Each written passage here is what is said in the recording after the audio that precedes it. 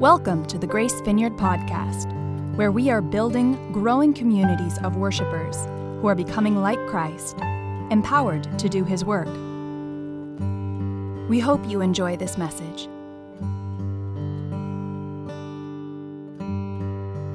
He is risen. Oh, I heard this sigh.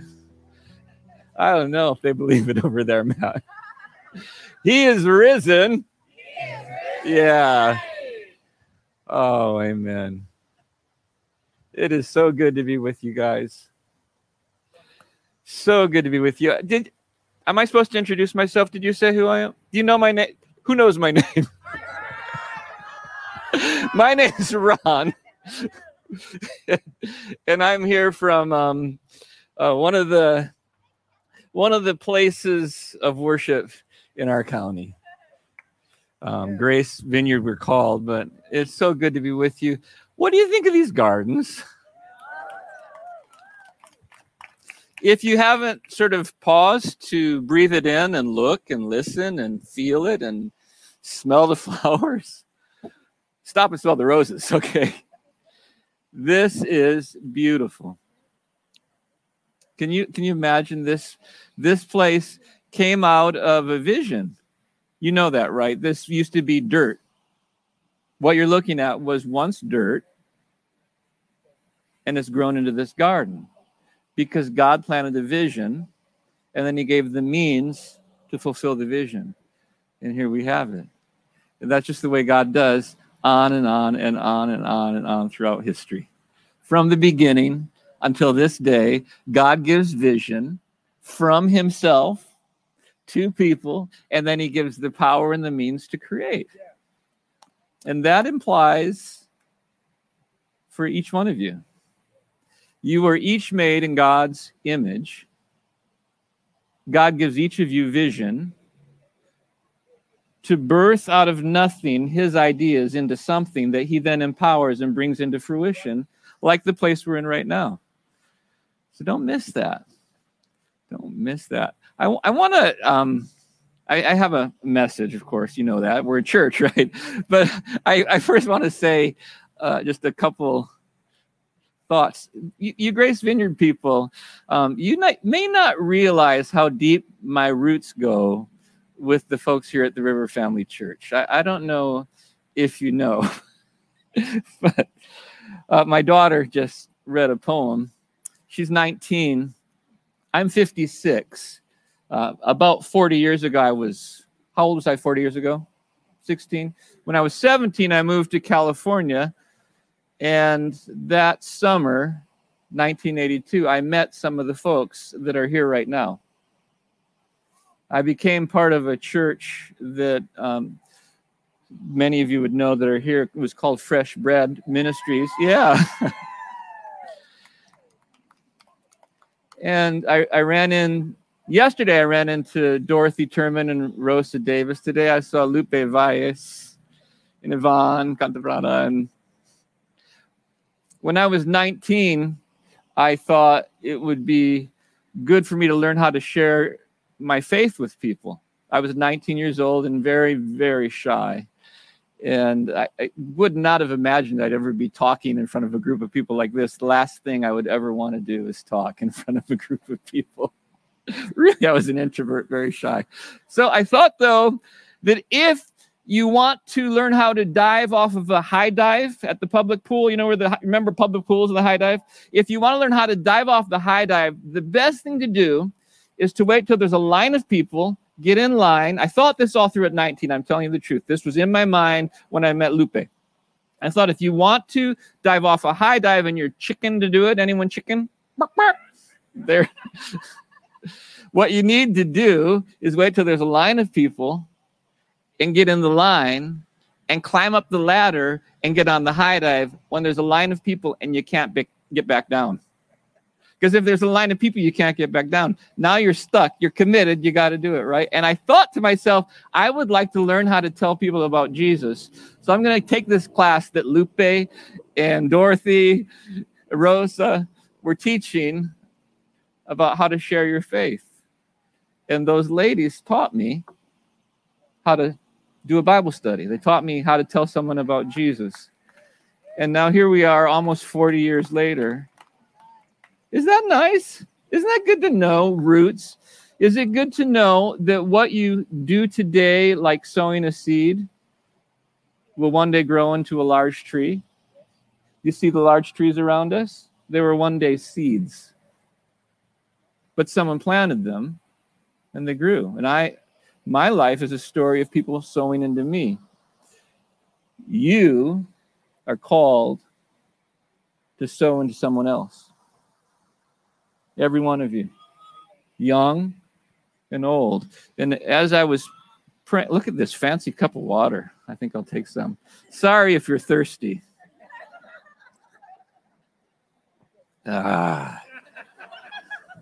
Jesus said just one drink, and it will become in you like a river of living water. Thanks for the water. Anyway, it's Easter. And what I just said actually has to do with what I think I'm supposed to share with you. You could imagine, those of you that are around the church, what you would talk about on Easter, right? You talk about the cross and the resurrection and how Jesus, the Son of God, came to die for our sins because we were separated from God by our sin. You know the story, most of you, right? I'm looking at people that I think, for the most part, actually know Jesus. Some of you may not yet, but you may have heard the story. So usually on an Easter Sunday, the preacher talks about the cross and the forgiveness of sins so people can go to heaven when they die. You know the story, right? But in my prayers, I never like to just assume that I'm supposed to talk about what I assume I'm supposed to talk about. But I go and I read and study and pray and think and listen. And usually the Lord has this, I don't like his sense of humor, for me, because he usually dangles me to the very last second. And after lots of thinking and studying and praying, it wasn't until this morning that I woke up with these words. If you've ever had to speak in front of people, you're like, come on, God, could you have given it? I could have polished it for you, right? And what I felt like he had to say doesn't sound like an Easter message, but it will by the time I'm done. It's really a call to you, and it's a call to every one of you. The message is in 3 words. Take your place. The message of Easter for today, for this crowd, I think, hopefully tailor-made for you who are here and me, is take your place. And there's a lot of meaning in that covers the whole of biblical history from Genesis to Revelation. And I'll try not to be too long-winded.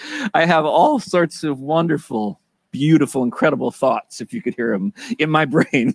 But I'm going to try to bring them down into not too many for you. I don't want to overfill you.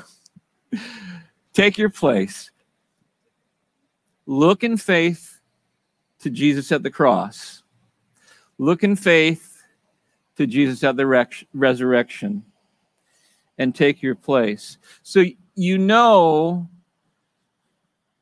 that Jesus went to the cross to take the sins of humanity on himself. I think you know that. If you don't know that, hear the gospel. All people everywhere have a problem. We've been separated from God by our sin. And no matter what we do to try to solve that problem, philosophy, hard work, religion, feeding poor people, trying not to be a bad husband. Whatever happens, you all know that you never are able to reach your own laws, much less God's laws. I've never met a person who does what they think they should do, much less what God thinks they should do. Everyone knows it. Everyone knows that we're separated from God by our sin and we need a Savior. So Jesus came and took upon himself the sins of the world. We know that, but a bunch more happened at the cross that leads into this concept, this call to action, take your place. And that's where my emphasis is going to be. But to get it all, folks, people here, some of you are Bible studiers, I think. You believe in the Bible, you read it.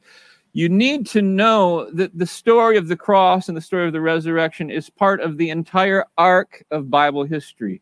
The Bible is not a list of rules and don'ts, of rules and do this and don't do that. It's not a bunch of good truths only. That's in it, but it actually is the story of God from beginning to end. There's an arc, and people have helped us to say you can put the whole Bible in 4 chapters. First chapter is called chapter 1, creation. Second chapter is chapter 2, the fall. The third chapter is chapter 3, redemption. And the fourth chapter is new creation. Creation, fall, redemption, new creation. And it's very important for this call to action, take your place, for you to know what started and what's going to end and where we are in the history of the world. You with me? Okay. So in the beginning, Genesis chapter 1, we have the story of creation. And God has come over a place of chaos, and out of the darkness has called forth life. He said, let there be light. He separated the waters and the land. From the land, he's created living creatures, animals. He's created birds. He's created fish. He's created all the plant life. And in the end, he forms human and breathes into humans the breath of life. Here's what it says in Genesis 1. Then God said, let us make man in our image and our likeness. And listen to these words. These are really important for the message I think we have today. The next sentence, the next phrase. Let us make man in our image and our likeness. Let them rule over the fish of the sea. Let them rule over the fish of the sea, the birds of the air, the livestock, over all of the earth, over all the creatures that move on the ground. So God created man in his own image, and in the image of God he created them. Male and female he created them. God blessed them and said, this is the original creation mandate. Be fruitful, increase in number, fill the earth and subdue it. Rule over the fish of the sea and the birds of the air, and over every living creature that moves on the ground. Listen, you need to know, number one, that God's design has always been and still is to this day and will be for all the future, as far as we can tell from the Bible. There's no change in plan. God's intention is to bring his kingdom rule to this planet through people. He always wants to rule through people. Chapter 2, though, of the terrible story is the fall, where man and woman made in God's image, ruling and walking in beautiful fellowship, completely dependent on God as his vice regents, ruling over the earth, walking in intimate fellowship with him, living completely dependent on him for every decision and every life-giving move that they make, like we talked about earlier, with vision that comes into life from God's purposes and God's power. That's the way they were designed, but there was a creepy character in the garden, a serpent, a snake, the accuser, Satan, a liar. God had said to the man and woman, you can eat of all the fruit trees I've given you, but there's one tree in the middle, the tree of the knowledge of good and evil. Don't eat from that. If you eat from it, you will die. And they, like you and me, looked at the thing that we're not supposed to do and said, that looks mighty fine. That fruit looks really good. And Satan, the serpent, slithered up to him and said, did God really say you can't eat anything? And Eve said, no. He said we can eat anything, just not that fruit. And if we do, we'll die. And the snake said, you will not die. Look at that fruit. God's holding out on you. If you'll take matters into your own hands and reach out and grab that fruit, just look at it. Look how good it looks. I don't know why God said he was lying to you. He's holding back. He doesn't want you to have the good life. If you'll do the thing that he said not to do, you'll have life. Why don't you take matters into your own hands? You can be God. Isn't that a good promise? You can be like God. So they looked at it and longed for it. Have you ever had something you're not supposed to do, but you look at it and long for it, and you go, it wouldn't be that bad. Could it be that bad? It's probably not going to really hurt. God was probably exaggerating when he said you die. Just one little bite. So they took the fruit. They disobeyed God. Listen, they decided they would no longer live in dependence on God, and they would live on their own like they were God. They'd make the calls. They'd make the decision. They tried it. And all hell broke loose literally. Every problem we have on this planet stems from what they did and what you do and what I do. Where we say, I will be God. I will put matters into my own hands. I will find my own way. And the fall happened. And now we have war. Now we have lusting for things and taking them. Now we have adultery and the destruction of families. Now we have murder. It's not one generation before the son of Adam and Eve is jealous of the other son, and he takes him out and murders him because of sin. And in that act, mankind, chapter 2, the fall, is no longer ruling and reigning, but he's handed over the rule and reign to Satan, the serpent. So much so that when Jesus talks about him, he calls him the prince of this world, the ruler of this world. Have you heard that language before, referring to Satan? Paul talked about that, said that all of us are under his rule. All of us live under the rule of Satan.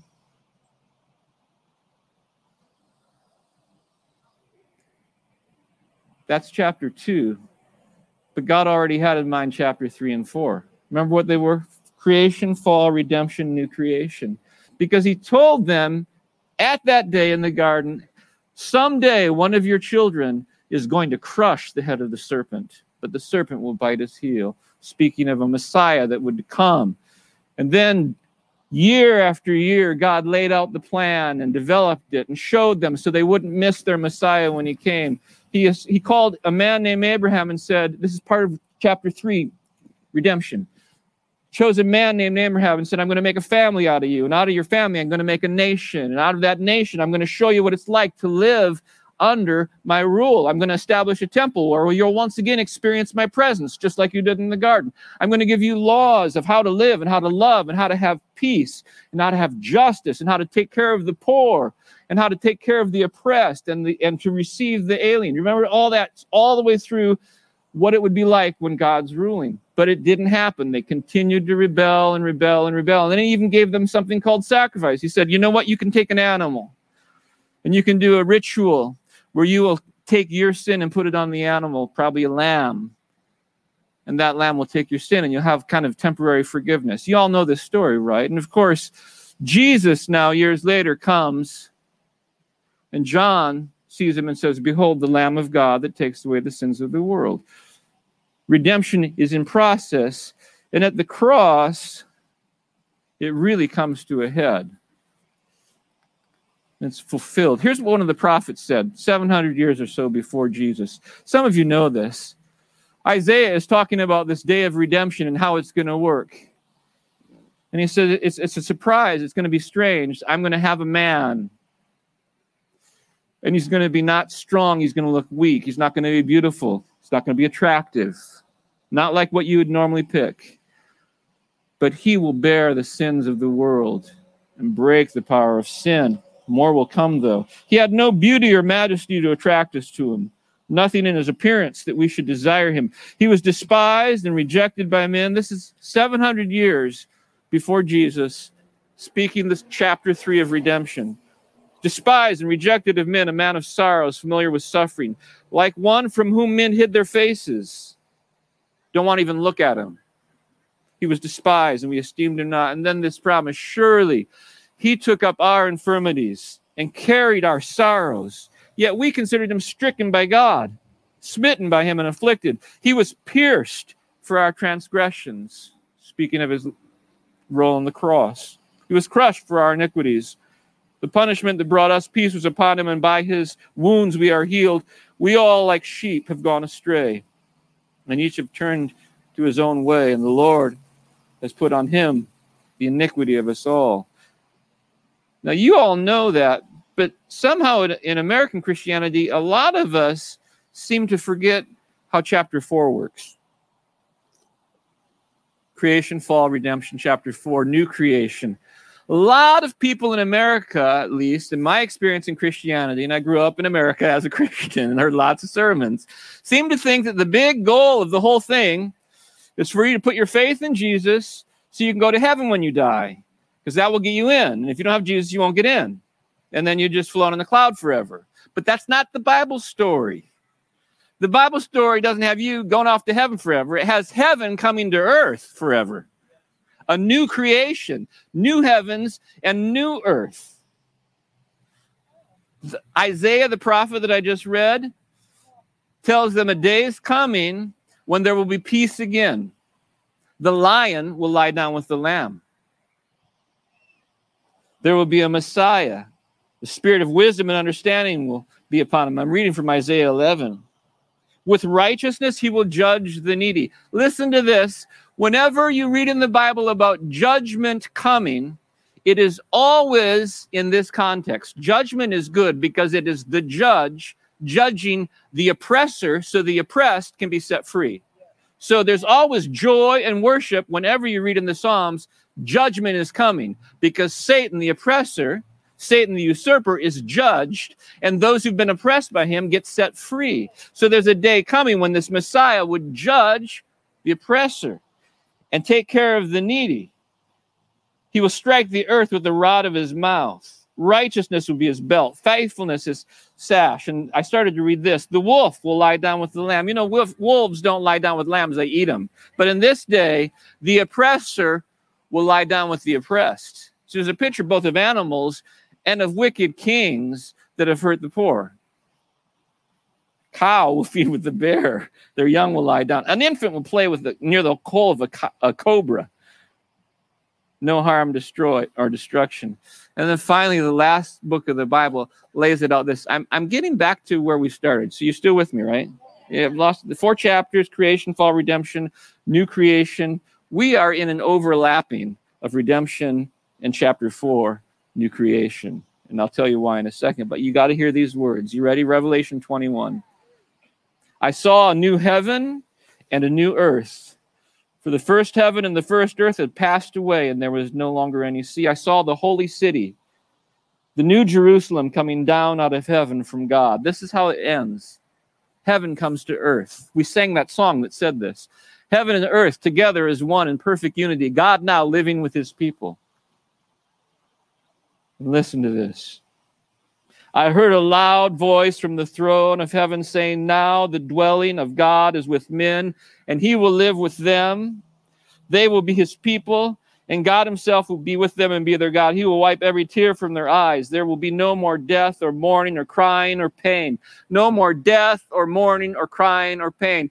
2020 has been a year of death and mourning and crying and pain.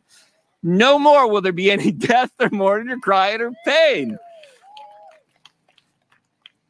What does that have to do with Easter, the cross, and the resurrection? 2 really crucial things took place at the cross. You know that I told you God dealt with sin. He dealt with its penalty. He dealt with its presence. He dealt with its power.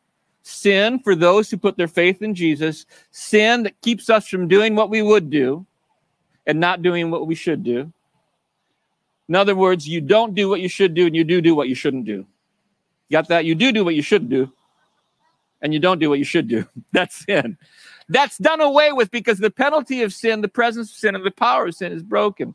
But more happens. Right before Jesus is going to go to the cross, John chapter 12, he says this. Now is the time. Now, at the cross, 2,000 years ago, now is the time for the judgment of the world. The Messiah has come. Now is the time for the judgment of this world. The prince of this world, back to the garden, the usurper, the prince of this world will be driven out. When I am lifted up, I will draw all men unto me. Listen to you Bible students, listen to some more words. Hear them afresh. Hebrews 9:26. He's appeared once for all the end of the ages to do away with sin. That's what we said about sin, its penalty, its power, and its presence. But also, Colossians 2:15, having disarmed the powers and authorities, the spiritual powers of wickedness, Satan and his demons, the powers behind all the evil powers in the world. He disarmed them at the cross, and he made a public spectacle of them, triumphing over it. Hebrews says it this way. By his death, he destroyed him who holds the power of death. That is the devil. So that through him, Those who all their lives were held in slavery by fear are set free. At the cross, this is before the resurrection, the judge came and judged the prince of the world that has held people back.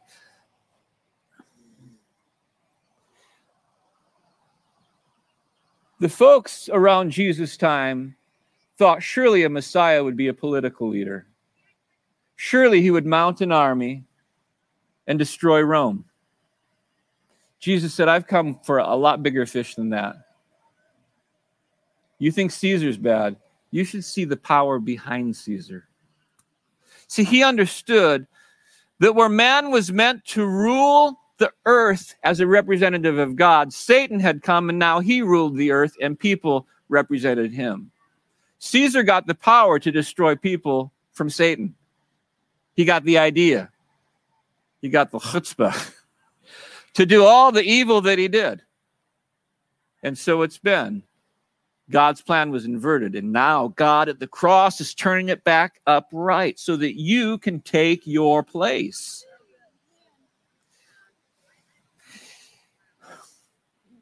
At the cross, sin was dealt with, and the spiritual powers that keep people from doing what they are called to do, and that is be God's representatives on this earth to bring his righteous rule, hope to the hopeless, life to the dying, healing to the sick, forgiveness to the sinful, light where there's darkness, feeding the hungry, welcoming the alien, taking care of the fatherless and the widows, all of the oppression dealt with correctly by God's power through people. That will be the end, and it's already taking place now because we now live in the presence of the future that will be. One day, Jesus will return and all sorrow and mourning will be taken away. But he has already come and he's already dealt with sin. He's already dealt with the powers and he's already given you the place to, by the power of the Spirit, live now in the future that is to come. We're called to live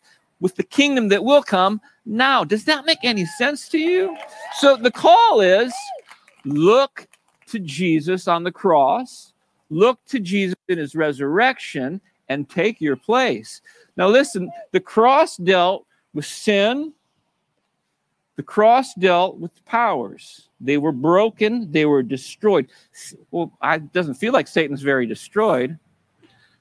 That's because that word that comes in English, destroyed, means, in the Greek where it was written, kartageo, means to render ineffective or powerless. You, if you've put your faith in Jesus Christ, have power over all the works of the evil one. So take your place. You, if you've put your faith in Jesus, do you believe me?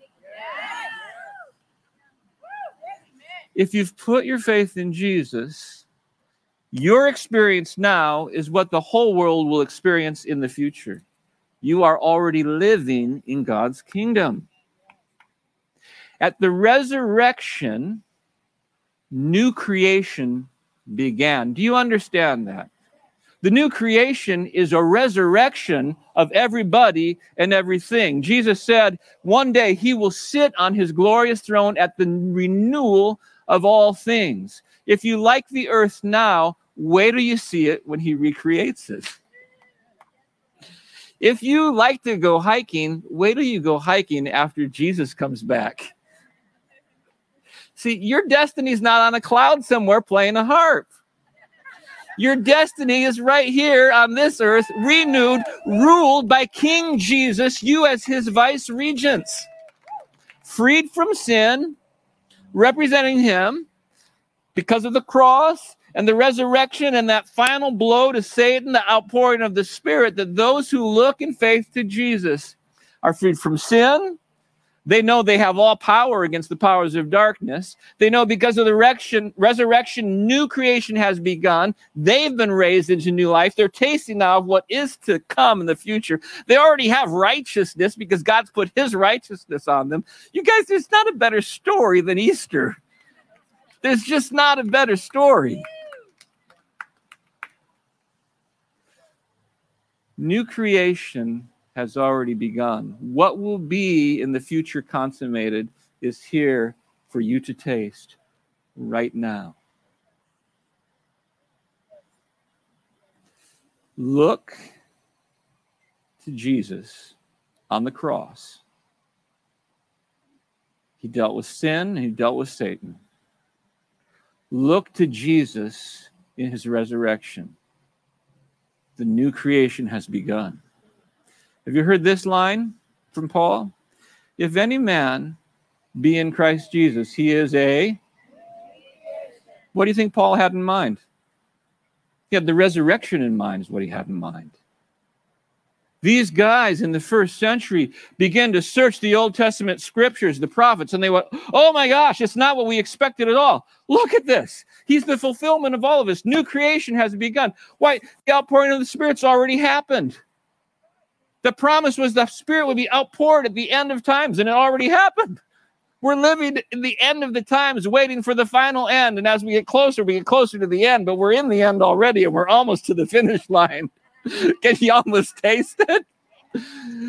But you get to live in it now. You don't have to wait till someday you're on a cloud playing a harp, because that's not going to be what you're going to be doing.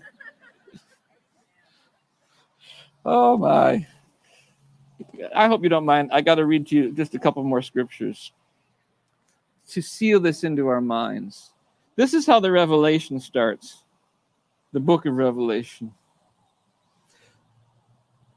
To Jesus, him who loves us and has freed us from our sins by his blood, that's the cross, and has made us, past tense, has made us to be a kingdom and priests to serve his God and Father. We're back to chapter 1, where mankind is made in God's image to rule on the earth. You are called to rule now. Chapter 5 of Revelation. I saw a lamb looking at us as if it had been slain. That's Jesus, of course, standing in the center of the throne, circled by the elders and the creatures, and they're worshiping him. They're singing a new song, and what their song says is this: you are worthy to take the scroll. You're the only one who's worthy to unwrap, to open up the fulfillment of all of God's promises for the ages. You alone are worthy to take the scroll because, listen, because, here's the cross, because with your blood, you, Lamb of God, purchased men for God from every tribe and language and nation. Listen to this line. You made them to be a kingdom and priests to serve our God, and they will reign on the earth. Do you get that? John, the beloved, writes this: the reason the Son of God appeared was to destroy the devil's work.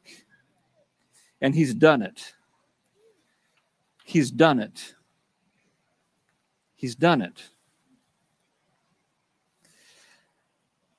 Now, there are a few people here who are what they call millennials or Gen Zers. Do any of you know who you are?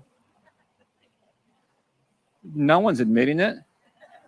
I'll be a millennial. Sorry, Daria, you're too old. The millennials and the Gen Zers have taken a bum rap, in my opinion. Oh, here's one in the front row. To me, you guys are part of the most cool generation that the earth has seen in a long time. Do you know what the millennials and the Gen Zers have going for them? They care deeply about justice. Have you noticed that? You know what they care about in the job? Not how big the paycheck is. That's the boomers. The millennials want to know, does this job have any social awareness? Does it hurt poor people? Does it hurt minorities, or does it help them and lift them up? Do you understand that? The millennials have what is in the heart of God. Do you understand that? If you read the Old Testament, what God constantly comes after Israel for is, you're not taking care of the poor, you're not taking care of the fatherless, you're not taking care of the widow, you're not taking care of the immigrant, but you need to take care of those who are oppressed. It's your job to, as my representatives, to love and lift up and feed the hungry and take care of the widow and the fatherless and the minority and the immigrant. That's all the way through there. You folks, you millennials are at the head of the pack for us. Take your place. But listen, it is never God's way to use political power and might to accomplish justice and peace and love. It is always by the power of his Spirit that we give love and we lay down our lives. Jesus said it this way, in my kingdom, where you are rulers, it works like this. The greatest ruler is the servant of all. Not by power, but by service. The greatest one not only loves his friend, but loves his enemy. Looks his enemy in the eye and says, I'll lay down my life for you. Looks his persecutor in the eye and says, I'm going to overcome with love. And in so doing, extends the rule and reign of God. Listen, folks, we are called at a time such as this to be God's representatives on our planet, to bring healing to a planet that's full of disease, to bring healing to a planet and a nation that's caught up in the turmoil of race against race. We have in our hands the solution. We are the ones who know that all people are made in the image of God, so we honor all people made in the image of God, whether they're black or white or brown or any other color you can think of, right? We have in us, by the power of the Spirit, what is needed to heal the wounds of this world. So, look to Jesus on the cross, where he dealt with sin and dealt with Satan. Look to Jesus in his resurrection, where he inaugurated new creation. If you have faith in Jesus, you are a new creation. Old things are passed away, and everything has become made new. If you look in faith to Jesus on the cross and Jesus on the resurrection, he promises to pour out his Spirit on you so that you have the power to do everything that Jesus did. You have the power to love your enemies. You have the power to raise the dead if he calls you to do that. You have the power to drive out demonic forces that harass people. I'm telling you from experience, by the way, I have seen the dead raised. I've seen demons driven out. I've seen the blind eyes open. I've seen deaf ears hear. I've seen the paralyzed walk. I'm one of them. I've seen it all. So I can tell you, looking back in my rearview mirror, I'm telling the truth. I'm not fibbing.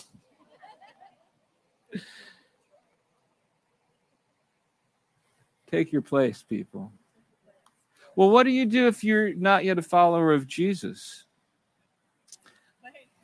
You can try to take your place, but I promise you, you will fall short. You do not have it in you. How's it worked so far? How's it going trying to be your own God? How's that working out for you? Yeah, I guess you have a perfect marriage. I guess you're always honest and you have no lust in your life. Well, that's not you. That's right. You don't have it in you. Jesus has it. Jesus has it in him. If you are not yet a follower of Jesus, I promise you on this Easter Sunday, why not today? If you will put your faith in Jesus on the cross and his resurrection that we celebrate this day, he will give you new life. He will deal with the sin problem, its power, its presence, its penalty. He will break the back of Satan's rule in your life and set you free to serve him and to be his representative ruler on our planet. So look to Jesus now. But if you're already a follower of Jesus, you need to look with new eyes of faith, because everything that you need to take your place as God's rule and reign is in your hand. We've got a song that Amy and the band's getting ready to sing called Come to the Altar. It's a song of invitation.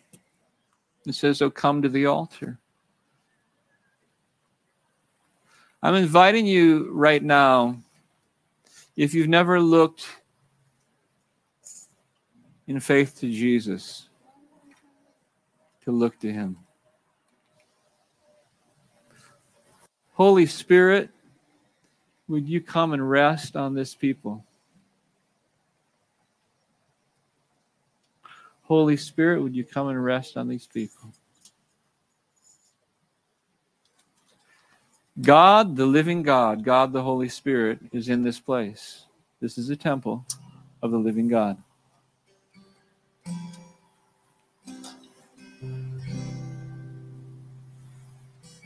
Some of you can feel him moving inside your heart right now. Some of you are having him walk over to a light switch and flip it on so that you have understanding of the very things we've been talking about. The light's coming on. Move toward the light. Don't do like our forefathers did and say, no, I want to do it my way. Stop it. Just stop that stinking thinking. And look toward the light and give your life in entirety to Jesus. In fact, let me help you. Reach out to him and say, Jesus, I believe. I believe you dealt with sin on the cross. I don't want to miss out. So deal with my sin. Wash me. Free me from its penalty, from its power, even from its presence in my life. I look to you in faith. Listen, all of you who prayed that afresh, I declare to you that your sins are forgiven. Your sins are forgiven and you are clean. But all of us look in faith, please, to the cross and the resurrection. And realize you've been called to a purpose. You've been called to a purpose. You've been called to a purpose. You've been called to a purpose. Jesus has done everything for you to fulfill your purpose. The powers that were against you have been dealt with. They don't stand in your way. You have more power than them. Take your place and fulfill your purpose. Look in faith today and say, enough of sitting around. I have a call. I have a purpose. Take your place. There's someone in your life that needs the love that you have. Take your place. There's someone in your life who does not know the freedom that Jesus gives. Take your place. There's someone in your life that needs healing. Take your place and bring the healing of God to them. Get over your fear, climb up that ladder, get on the high dive, and jump. I'm serious. Let God reveal to you what you've been letting fear stop you from doing and say, no more. Fear's back has been broken at the cross. I'm a new creation in Christ. I'm going to take my place and do what I'm called to do.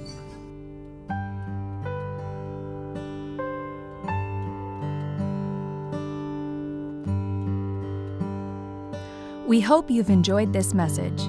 This weekly podcast is available on our website, gracevcf.org, where you can learn more about Grace Vineyard and our vision for people everywhere to know and worship God.